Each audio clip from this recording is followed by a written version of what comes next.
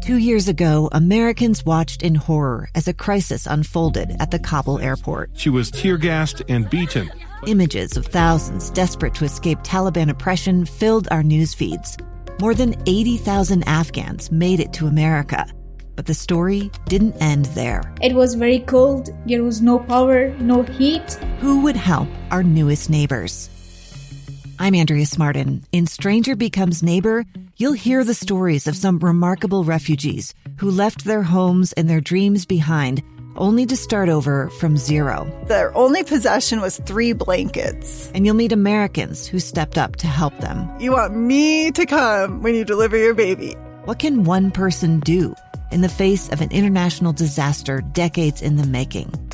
That's Stranger Becomes Neighbor.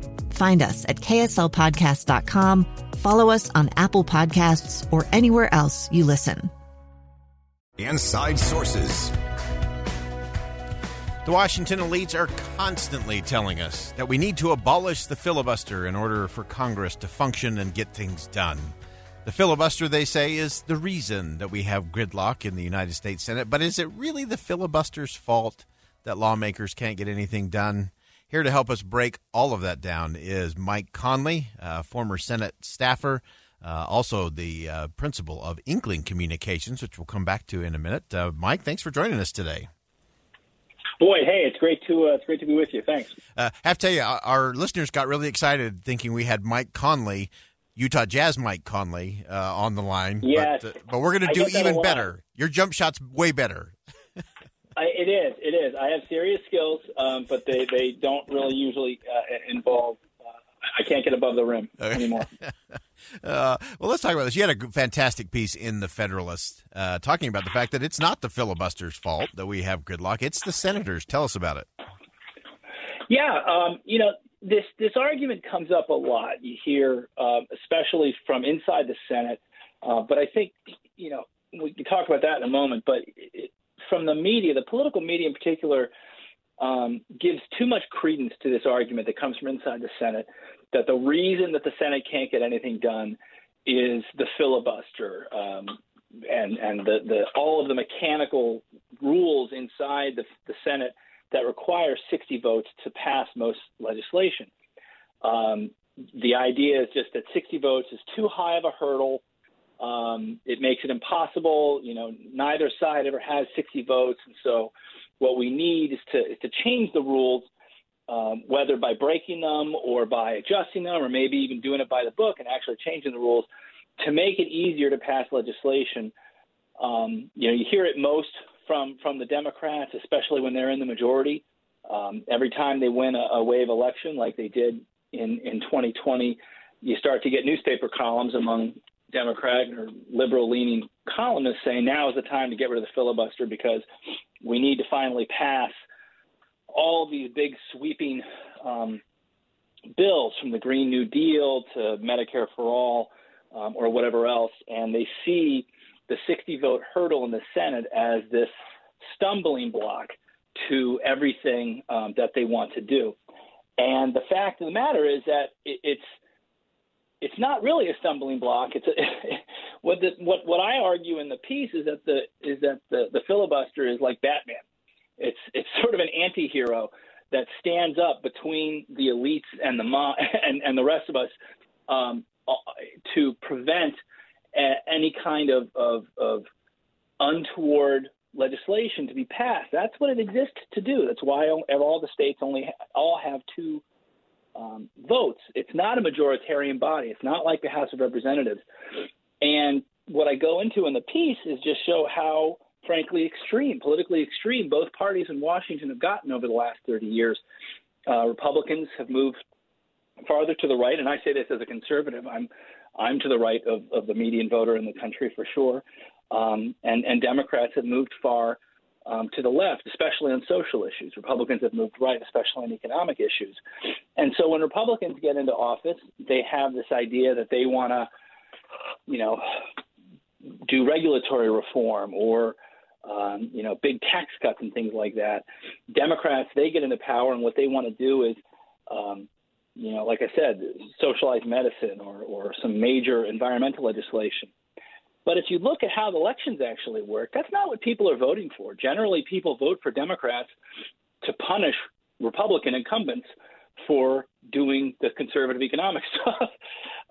And Republicans get elected usually to punish Democrats for doing what we call the woke stuff, right? The critical race theory or other socially extreme issues. And so what you have is both parties have moved away from the middle of the country. What the filibuster does, the 60-vote hurdle does in the Senate, is it forces senators, if they want to pass legislation, to find consensus, not just through compromise, but real consensus. We have a very large country of 330 million people. It's a very diverse country, religiously, culturally, geographically, politically. And so what the Senate is there to do is to make sure that all sides are being heard. The House is where the majority party can ram through legislation. In the Senate, it's supposed to be more of a marketplace where there's compromise. You want to make a big reform to the left? All right, well, you got to make sure that the Republicans are on board. You want to do something for cities? Well, you got to make sure that there's something in there that more rural communities like. You want to do something for the coast? You got to do something for the interior of the country. You want to do something for trade? You got to do something on the other side for production, for mining or drilling or something. And all of these interests come together because we're a diverse country. And what happens is that neither party does or really wants to represent the country in that sense. And so they get frustrated because they're not willing to compromise. And then they throw up their hands and say, well, it's the filibuster's fault, somebody else's fault, when it's really just a matter of them not really wanting to do the hard work of legislating and leading in a very large, diverse country. Yeah, and that the filibuster has to be looked at. We need to look at that definitely as a feature, not a flaw, in terms of the way things are set up and moving, that it does require, if we're going to do big things, if we're going to do sweeping things, we do need to make sure that you can get a broad coalition together that gives it that real perspective of where the American people are. And as you said, Mike, the further lurch to the left and the further the lurch to the right, I think the more the American people are feeling abandoned in that movable middle, and then they just kind of shake their heads and wonder. But I think you nailed it in terms of where we are with the filibuster, and that, again, this is not this is how it's supposed to be. This is supposed to be the great deliberative body, but it doesn't. It seems to be a little less than that these days. Right, and it's so much of what the senators are actually doing. They blame the filibuster on their way out of town. Right now, I'm in Washington. It's 4:30 on Thursday afternoon. The Senate has already left for the week. They're on their airplanes, right? You used to work in the Senate. You know how this goes. It's jet fumes day. I think Senator Hawley was just on the floor wondering why weren't Democrats? Why didn't they schedule votes for President Biden's nominees? It's not even like we're doing major legislation.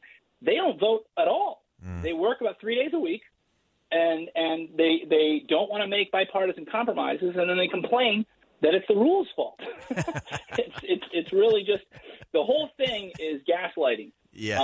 Anytime somebody says it's not fair or the rules or the Senate is twisted or whatever, that's not it at all. It's that these guys, what they want is to not have to compromise and to get reelected as easily as possible. Now, I understand why incumbent politicians want that, but as a citizen, I'm not supposed to care too much about the comfort level. The professional comfort level of sitting politicians is not high on the list of my priorities or in the Constitution. It shouldn't be. And as we always say at my house, if you're complaining about the rules or the referee, it's because you're losing. Mike Conley, he's the principal at Inkling Communications. Great place. If you need to get some writing, learn how to write better, which I think is the ultimate skill, there's nowhere better to do it than Inkling Communications. Mike Conley, thanks for joining us. We're going to step aside. Quick bottom of the hour break. We'll be right back. 2 years ago, Americans watched in horror as a crisis unfolded at the Kabul airport. There's desperation and anguish. More than 80,000 Afghans have since arrived in America, but this story is still unfolding. I'm Andrea Smartin. In my new podcast, Stranger Becomes Neighbor, we'll find out what happens to these new arrivals in our communities. Who would help our newest neighbors? Follow us at kslpodcast.com, Apple Podcasts, or anywhere else you listen.